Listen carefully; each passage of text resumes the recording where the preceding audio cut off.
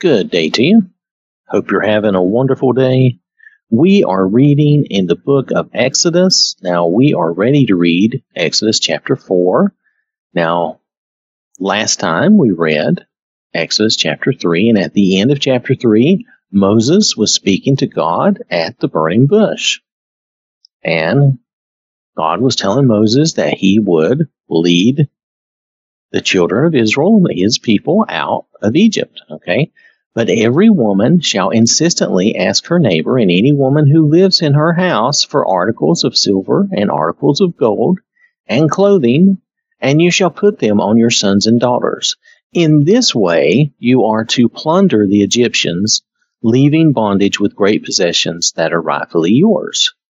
And they will be given to them. It's not something that they're going to take from them by force. So that's not plunder in the way I generally think of plunder, but that's okay.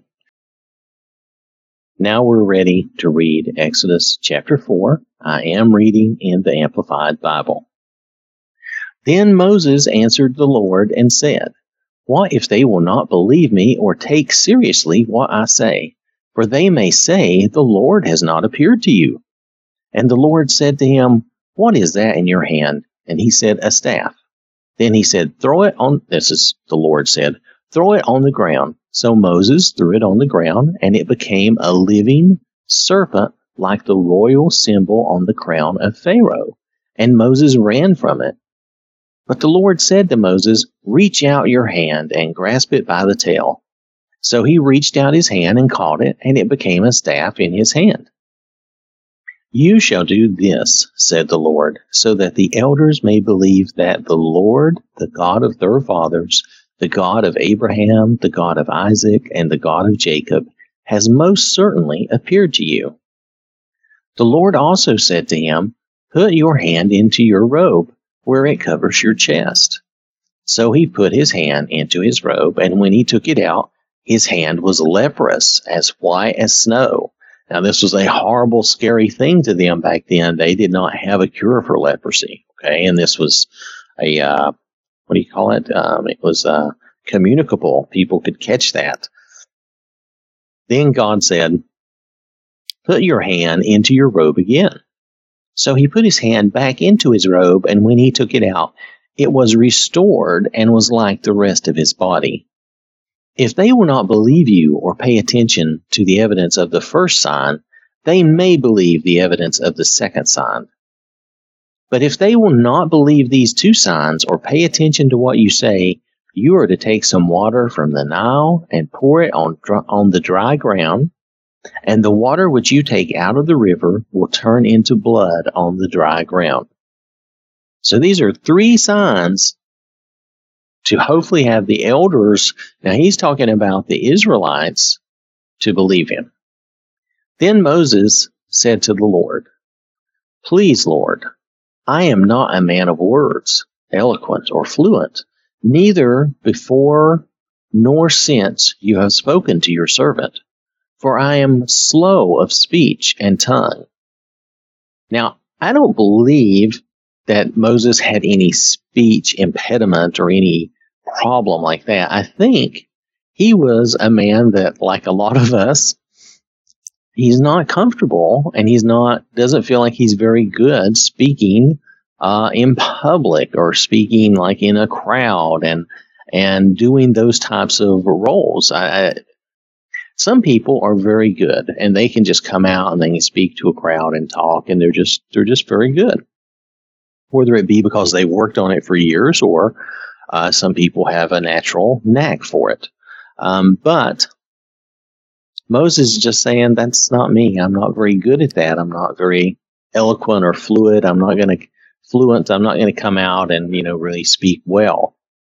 The Lord said to him, "Who has made man's mouth? Or who makes the mute or the deaf or the seeing or the blind?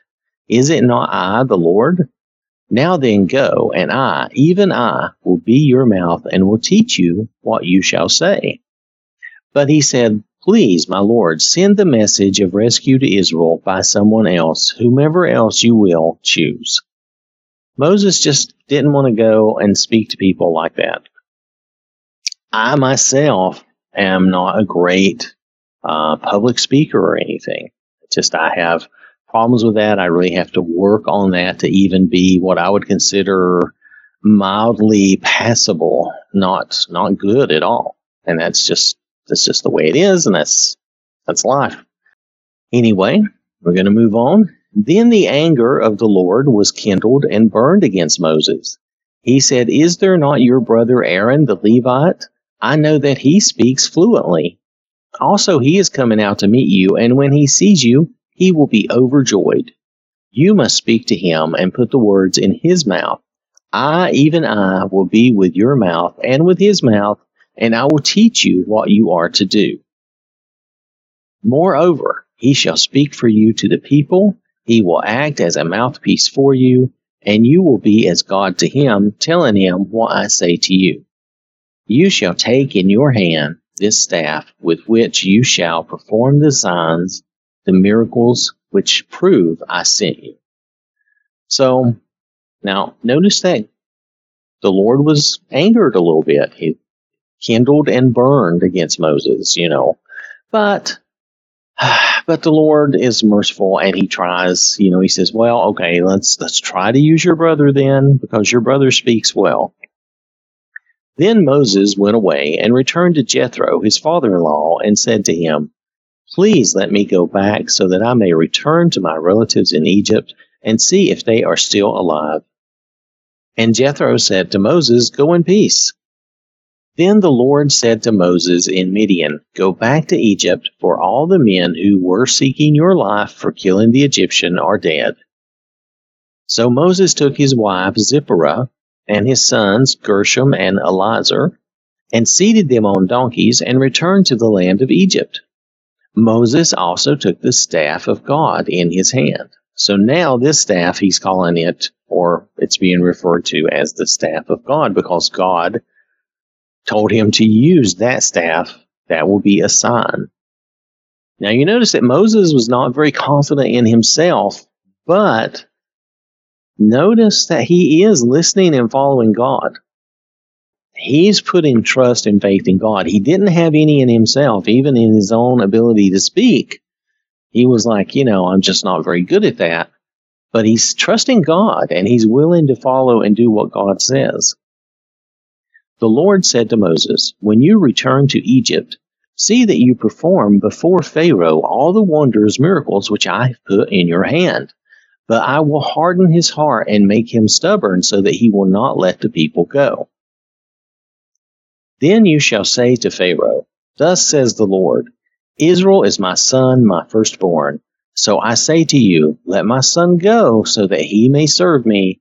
And if you refuse to let him go, behold, I will kill your son, your firstborn.'" Wow, that's a big threat to deliver to Pharaoh, okay? Because that's how it's going to sound. It's going to come off as a threat. But you notice God said, "I will harden his heart and make him stubborn." The way it's said as if God will actually cause that to happen. For now, I'm going to go along with this verse and the way it is. It says, "But I will harden his heart and make him stubborn." I think that's going to be his reaction to God. And I don't believe that God actually makes him have this reaction. I think that's just his reaction to God. Just it's like saying, but because I'm there, because he doesn't like me, this is how he's going to react. That's how I'm really looking at that and reading that. That's the way I've always looked at that. Because I don't believe God actually will harden his heart and make him stubborn just so he can do stuff to him later. I think instead, this is going to be his reaction to God, and this is what God is saying. But because it's me, because he doesn't appreciate or know me, his reaction is going to be this. That's just my thoughts and my thinking. I'm just putting that out there. Now it happened at the lodging place that the Lord met Moses and sought to kill him, making him deathly ill, because he had not circumcised one of his sons. Then Zipporah took a flint knife and cut off the foreskin of her son and threw it at Moses' feet, and said, "Indeed, you are a husband of blood to me. So he let Moses alone to recover. At that time, Zipporah said, "You are a husband of blood because of the circumcision." Now, this is just a minor couple of verses, but notice that Moses had not circumcised one of his sons for whatever reason. Now, we don't know why. Was this because of his wife? You'll notice Zipporah is the one, and, she was from a different people. This was God's way of dealing with that. Look, she needs to either be your wife and follow, what I say, what God says. So God made Moses ill. Now, it's funny that it says sought to kill him. If God had really wanted to kill him, he would have killed him. And we know that God can instantly, boom, if that's the thing. I think more likely, while it may have seemed like he was seeking to kill him, I think more likely this was maybe he hadn't circumcised his son because his wife didn't want him to. Maybe she was like, "Oh, you don't need to do that," whatever. Now, and I'm just guessing, this is just extrapolation. There is no definitive thing here that says this, but you'll notice her reaction is like, "You are a husband of blood to me." Okay, she does it so that he will live. So there had to be some communication. Either God through Moses told her, "Look, this is what needs to be done," or God told her. I don't know. I don't know. But somehow she knew what she needed to do and she did it. And I think she may have been the cause of this, but just because, notice that she's the one that ends up doing it and then says that to Moses, that you are a husband of blood. So I think she's just saying in a way, that's an expression of how important he is to her, that, he is somebody important to her. Saying that he is basically one of her family. Now, there is a note here. I'm going to read this note. Moses had not circumcised his son in obedience to the commandment that God had given to Abraham and his descendants. It is possible, okay, this note is going to agree with me, basically. It is possible that Moses refrained from doing the procedure because his wife, Zipporah, a Midianite, had objected. If so, Zipporah now reluctantly performed the procedure herself as a last resort to save Moses' life, not hiding her disgust over the situation. Now, I guess that depends on how you read that, whether it's disgust or whether she's just, she's giving in and saying, "You are important to me. You are a husband of blood. You are like one of my own family." I guess it depends on how you look at that, if that's disgust or not. The translators certainly could know more than I do, okay? But nonetheless, I think the problem there is that Moses did not do that because of Zipporah. I think they are right about that. I think she did not care to have it done. Now, notice he had circumcised his other son. Maybe she saw that and thought it was horrible and didn't want to do it. It says she threw it at his feet, cut off the foreskin and threw it at Moses' feet. And maybe that's where they're getting that she's showing her disgust. But maybe it's not that. Maybe she was angry, or maybe she was disgusted. It's hard to say. Just from that action, though, can be one of disgust. I understand. But it seemed that she was genuinely concerned and wanted Moses to live, of course. So, all right, we're going to finish the chapter here. The Lord said to Aaron, "Go into the wilderness to meet Moses." So he went and met him at the mountain of God, Sinai, and kissed him.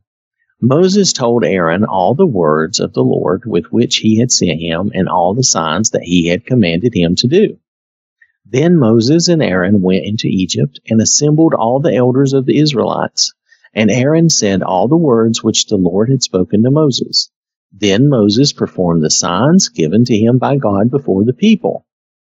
So the people believed, and when they heard the Lord was concerned about the Israelites and that he had looked with compassion on their suffering, then they bowed their heads and worshipped the Lord.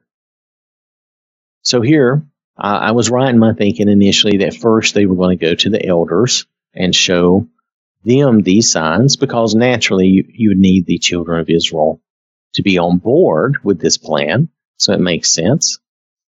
that you would go to them first and then go to Pharaoh. So that perfectly makes sense. You'll notice here, though, God was not afraid to strike Moses ill. We need to follow and do what we're supposed to do, for God. Even if we think we're a big deal, you'll notice that the Lord was still willing to make Moses ill, possibly to the point of death.